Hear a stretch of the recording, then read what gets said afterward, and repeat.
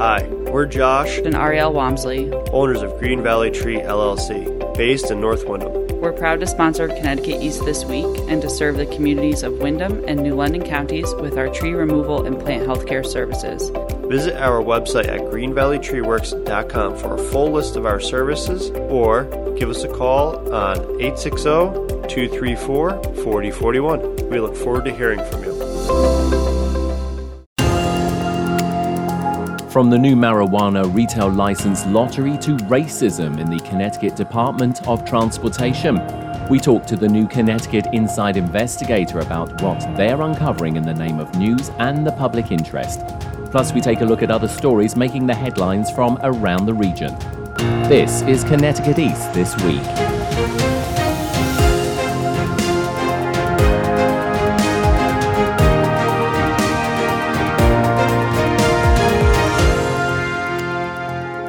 Hello, I'm Brian Scott Smith. The news media world continues to fragment in this digital age as people consume their news from different sources, be that local, national, or international news. Over the past several years, we have seen local newspapers disappear, TV and radio news stations being bought up by ever larger corporations, and as a result, our news is becoming less local and less relevant. Which means we're turning to other sources to get our local and daily news, from online news outlets to podcasts like this one. So it is encouraging to see that despite all of this, there are still organizations out there willing to dip their toe into the sea of news and not only report it, but investigate it as well. A few weeks ago, a new online news outlet opened for business in Connecticut, and already it's been turning heads with its investigative reporting. Joining us on Connecticut East This Week is Connor Dragotis, who's managing editor of the new Connecticut Inside Investigator, and also joining us is their senior investigative reporter, Mark Fitch. Connor and Mark, welcome to the podcast. Thanks for having us, Brian. Yeah, it's good to be here. So, Connor, I'm going to start with you as the managing editor. Tell us about this new news outlet called Connecticut Inside Investigator. Yeah, well, again, thanks so much for having us on, and we're really excited. We just got started here on April 20th. And our goal is really simple. We want to provide interesting and educational news, investigations, and opinions to root out corruption in and improve Connecticut.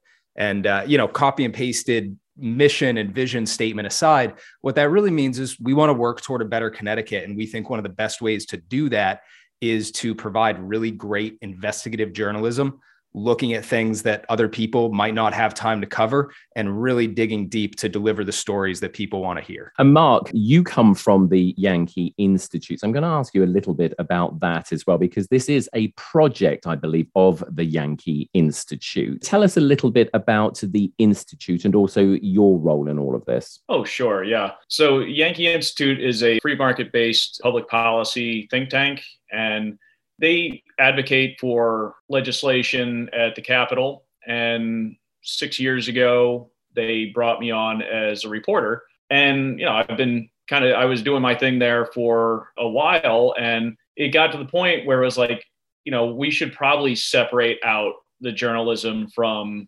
the legislative agenda. So this way, while we're technically a project of Yankee Institute, we're separately managed. So myself and Connor kind of run the show here at Inside Investigator. And this way we can focus exclusively on journalism, and Yankee Institute can do their thing with public policy.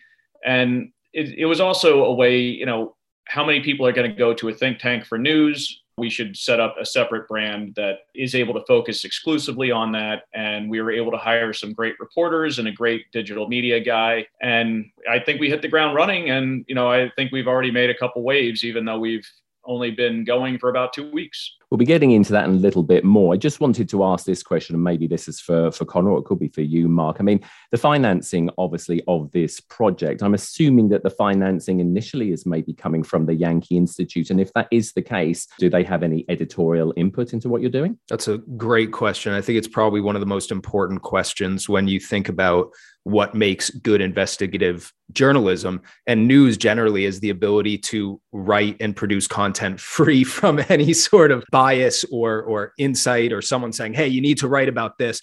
And I think it's really important that we say this right up front.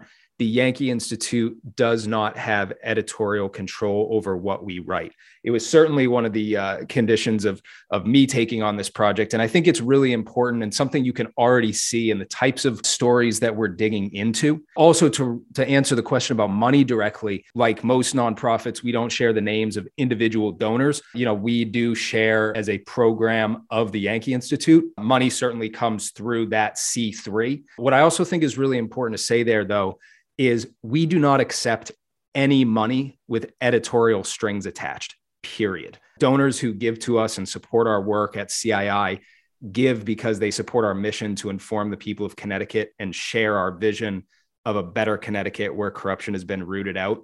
And what that really gives us the ability to do is to tell stories the way that they should be told, free from any sort of other influence other than truth, other than facts, other than transparency, and delivering the best product to our readers, which for me, man, that's optimistic. That's exciting. That gives us the opportunity to do something that's really cool, really fun. And hopefully our readers can already see that in the product that we're putting out. And Conor, give us a little bit of your background as well, because Mark gave us a bit of his background. And we made the point that obviously he was with Yankee Institute. So just tell us a little bit about who is Conor Dragotas. I mean, managing editor, clearly top dog there, or one of the top dogs. But what's your background? What are you bringing to the table, as it were? Yeah, I think top dog is a really generous way to say it, mostly because I feel so lucky to work with this team of people who really think deeply about what they do. I mean, it's a phrase that I've used a couple times, but I feel privileged to be in the room with people who want to take visionary action. I'm a native Mainer. I grew up in Southern Maine. My mother grew up in Connecticut, and it's a place that I have spent a tremendous amount of time. It's a state that I genuinely care about. A lot of my family in Connecticut is impacted by what's going on there every single day. Prior to working with CII, I worked in two capacities that are relevant and important here. One is as director at a couple nonprofits dealing with corruption, First Amendment issues. So I was dealing with both from the communication side, also with some development stuff. And then separate from that, I was also an adjunct professor at Lehigh University, where I taught business communications and got to work with undergraduate students, of course, on the general premise of, hey, here's how to do good business writing and here's how to make compelling arguments, but also to really help people understand, what are they working toward? What is your purpose as a student when you get out into the real world? What is that going to be like for you? And how do you maximize the time that you have in this beautiful life to do something really incredible? And I think that's one of the best parts about this organization and this job is getting to work with people who come to work every day excited to do some really incredible things. And again, deliver that really in-depth investigative piece that these reporters care about so much. Yeah, I just want to pick up on that a little bit. And I'm not saying this, and please don't take this as me being derogatory at all towards obviously your organization. But, the media world is fragmented. We see that, niching all the time. What is it that's new or different that you guys are bringing? Because I think we can all agree there isn't enough investigative journalism. And the reason behind that is because it is actually costly and it takes a lot of time. And you also have to have an organization willing to do that. And clearly, you're going to get into that and we're going to talk more about that. But what is it that's new and different that you feel that you guys are bringing to this? I'd be curious to get Mark's thoughts on this, and I'll jump in real quick, which is to say that I think we've differentiated ourselves right from the get-go by bringing together a newsroom of diverse viewpoints. I think, Mark, you could correct me if I'm wrong here, but I think our team has a progressive, a liberal, conservative of different stripes. I'm a laissez-faire capitalist, and these are different paths that each of us have chosen that are best for our lives. But every single one of us comes to the table every day with a shared commitment to CII's mission. I think you're right, Brian, to point out, across the media landscape in Connecticut, there are a ton of different viewpoints. But I also don't think that investigative journalism is a zero-sum game. Everyone who wants less corruption and a better Connecticut, hey, we're all on the same team. And obviously, that's a really optimistic outlook, but it's foundational to who we are at CII. We're optimistic about a better Connecticut. And I think that we're going to have a lot of fun along the way, along this path to making that a reality. Yeah, I'll jump in. I mean, as far as viewpoints, I don't even know what I am anymore, frankly. Everything's changed so much that I've kind of given up having any opinion that isn't just contrarian in some respect. So But as far as the media landscape in Connecticut, I mean, we've got some great media outlets. We've got some great reporters. CT Mirror, for one. I mean, they do great stuff. The Hartford Courant, I mean, their columnist Kevin Rennie broke one of the biggest stories of the past year, even though, you know, their capacity has really been dwindled away because of the takeover by the private equity firm. So, but while I was, you know, working for Yankee, I would get people coming to me saying, I went to this outlet, I went to that outlet, I went to this person, I went to that person, nobody's listening. Will you look at what I'm saying? Will you look at my story? Will you look at my information? And I would, you know, and sometimes that doesn't work. A lot of times that doesn't work out. You know, a lot of times there's a reason that other reporters didn't take this on. But sometimes you hit on something and it's there and it's a good story. And so I would run with it. And I think, you know, we do have, like I said, we have great outlets, we have great reporters, but people are busy.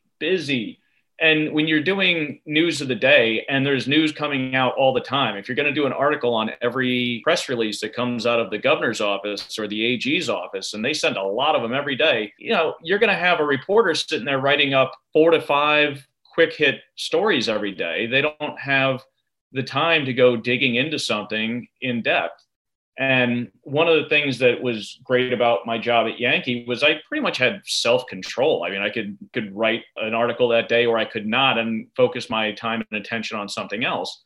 And really what we wanted to do with this project is enable it so that we can do some news of the day, but frankly, there's a lot of reporters already covering that. But we also wanted to free up time for our reporters to go digging up their own stories, go digging up their own investigations. And whenever we get tips, we drop it into the hopper and see who can come up with what and give them the time to work on it. And we spent a lot of time leading up to our launch working on pieces. And now that we've launched, we're grinding away. I can tell you one of our reporters, Tom, probably just put in a 48-hour marathon session putting together a piece for Sunday, but we give them the opportunity to do that. And this is a piece that I think wasn't getting covered, and now it will in a big way. Let's talk about that a little bit more, Mark, because investigations, of course, are the core part of what this new news outlet is about, as well as doing, obviously, as you said, everyday news as well.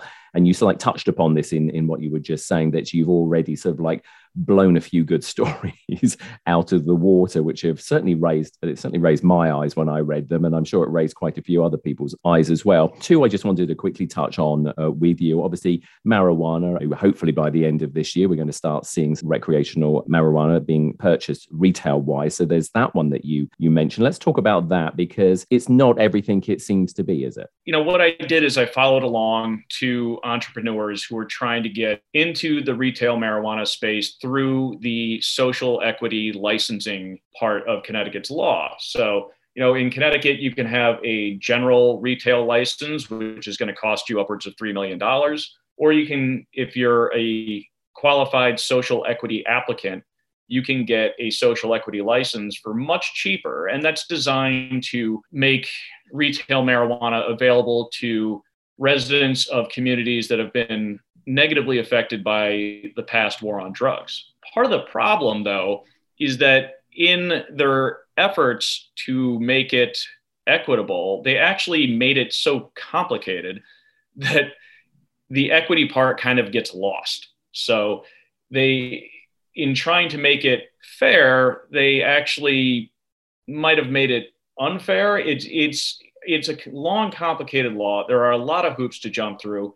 Even if you are a qualified social equity applicant, and you know the people I interviewed, Tiana Hercules and Luis Vega, these are serious people who put in a lot of time and effort into getting their application ready. But then they're subject to a lottery. So all this time and effort they put into trying to build this business is going to be subject to essentially the roll of a dice. And that makes it very difficult for someone to kind of get started in that business. So, I mean, marijuana is technically legal, but it's not like beer, you know, it's not like liquor. It's so heavily regulated, and the licenses are so heavily protected that it's not like you can just go out and open up a shop.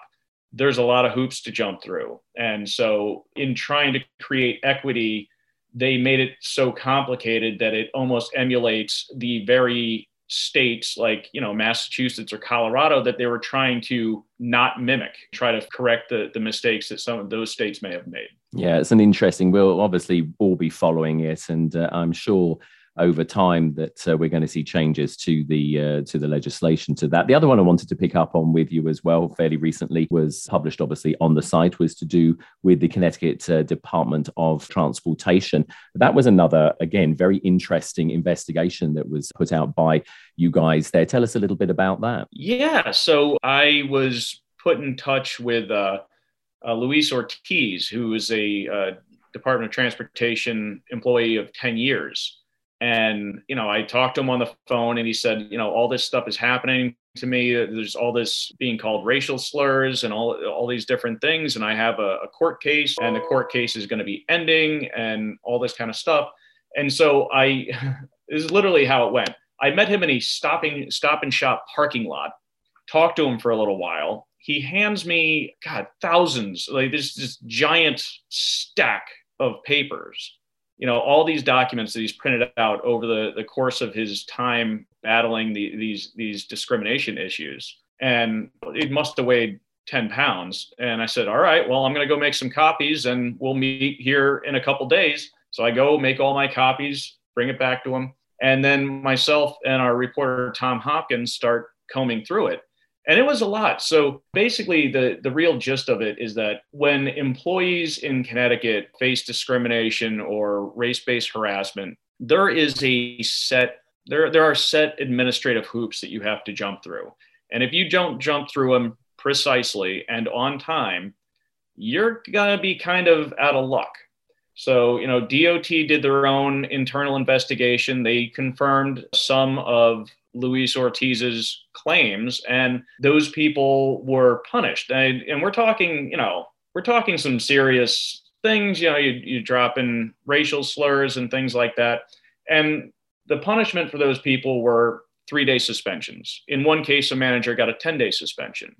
But for Luis, in filing these claims, he has been put on, he's been called in for finding meeting after fact-finding meeting, which is basically you're in trouble and we're going to figure out how to punish you. He's been passed over for raises and promotions because as soon as he filed his very first claim, he suddenly had within a month, 3 infractions against him, which meant he couldn't get a raise that was due to him. I remember reading it, and just as I said, it is very eye-opening. And I don't want to give it away too much more, because obviously it's important that people read your work and go to the website. But it's something that you wouldn't necessarily think of happening here in Connecticut, yet it does happen. It happens every day. And, all I'm going to say is I will urge, the listeners of the podcast to go to obviously Inside Investigator and read up on that and obviously the other investigations that are there. We've not got a lot of time left, so I just quickly wanted to talk about this thing called the Investigative Fellowship, which is something that is available to freelance writers. And Connor, just wondered if you wanted to talk us through that and why you've decided to have that program. I don't think that CII is going to be the most successful organization if we're just yelling into the void or trying to be the loudest voice in the room. Like I said before, I don't think that investigative journalism is a zero-sum game. And there are a lot of people out there who are already doing really important, incredible work to shine a light on corruption in this state. And we want to put our money where our mouth is when we talk about being part of the provider of this education, this knowledge to the public.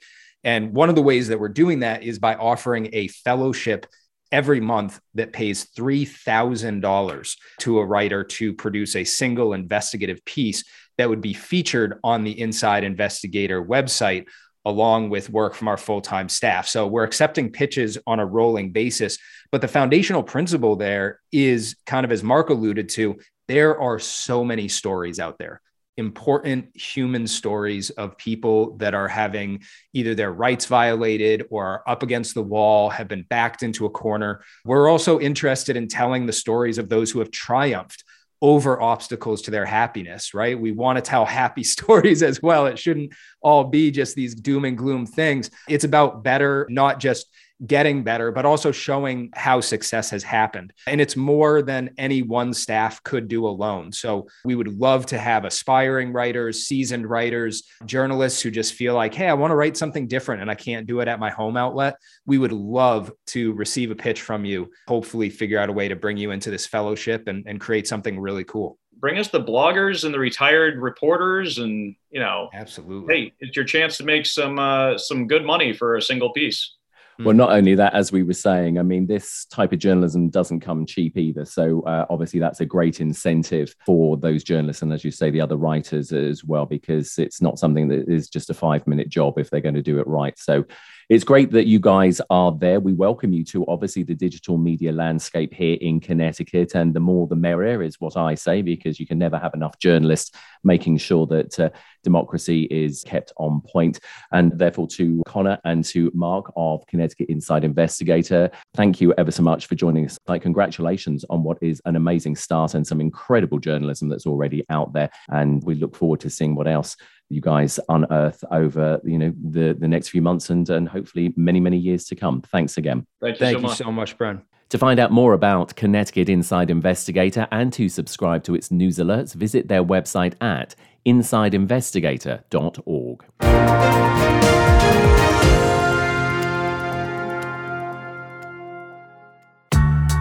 When you're high, you feel different. You think different, you talk different, you draw different, you listen to music different, but you probably knew that. Problem is, you also drive different, and not in a good way. That's why driving high is illegal everywhere. So if you're high, just don't drive. Make a plan to get a sober ride. Because if you feel different, you drive different. Brought to you by NHTSA and the Ad Council. It's mulch season, so come and visit Green Valley Tree LLC. We have a variety of colors for all your landscaping needs. Buy as much or as little as you want. Pick it up or we can deliver to your door. Call Green Valley Tree LLC for all your mulch, plant health care, and tree service needs at 860-234-4041 or find us at 577 Boston Post Road, North Windham, Connecticut. We are family-owned and fully licensed. Time now for a look at some of the other stories making the headlines in the region recently, sponsored by... Every number tells a story, a true story. Connecticut by the Numbers explores breakthroughs and challenges, issues and answers. Behind the headlines, across the state, follow the numbers. Connecticut news that counts. ctnumbers.news. Connecticut lawmakers, state officials and pro-choice advocates gathered at the state capitol recently after a leaked draft opinion indicated the U.S. Supreme Court could overturn the decision in Roe v. Wade. Emily Scott from the Connecticut News Service has the latest.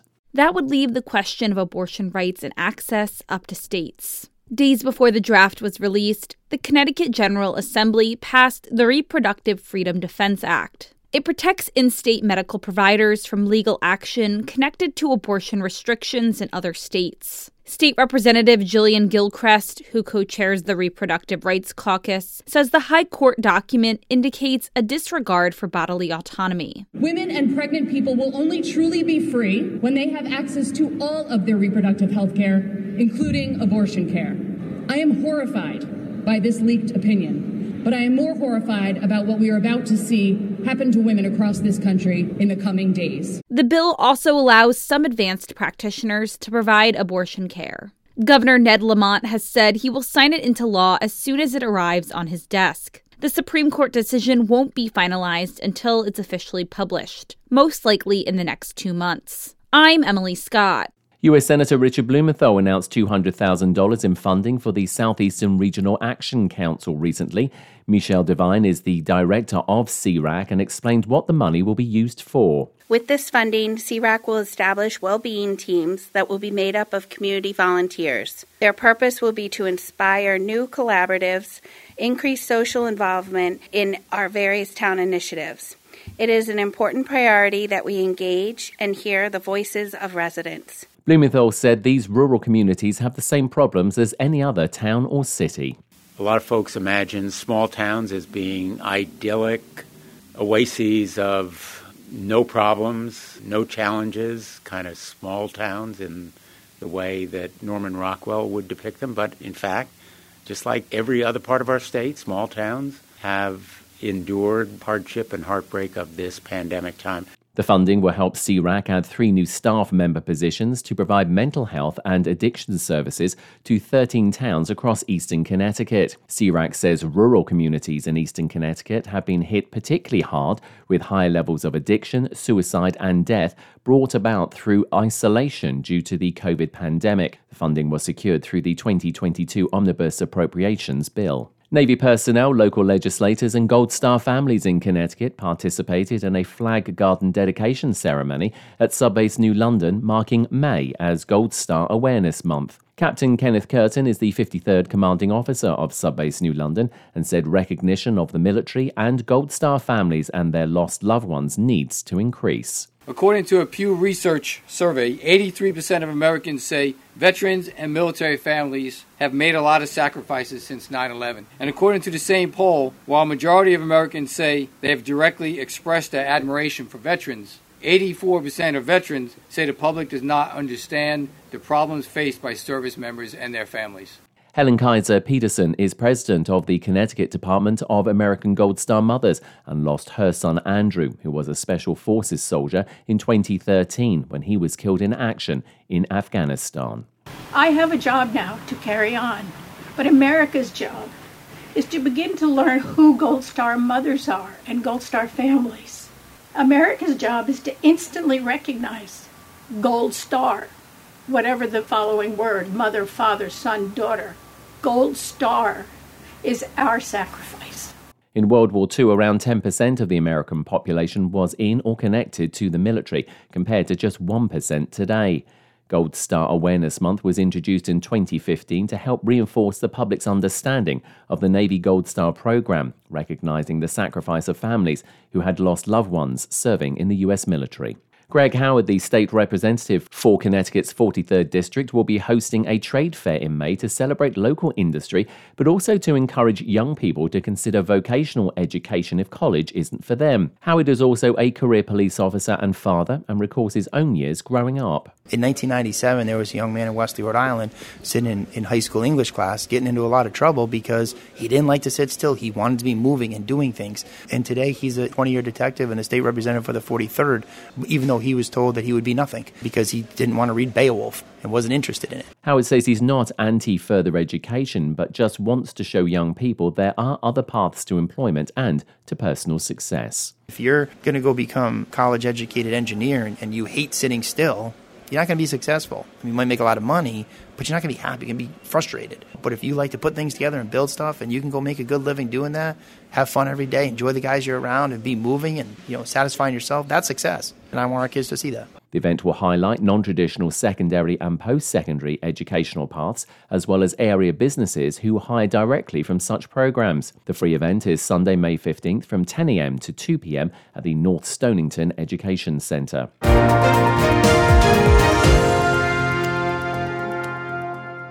That's all from us for this edition. Do send us your questions and story ideas to the show via our website at connecticut-east.com or Facebook or Twitter at Connecticut East and on Instagram at Connecticut East This Week.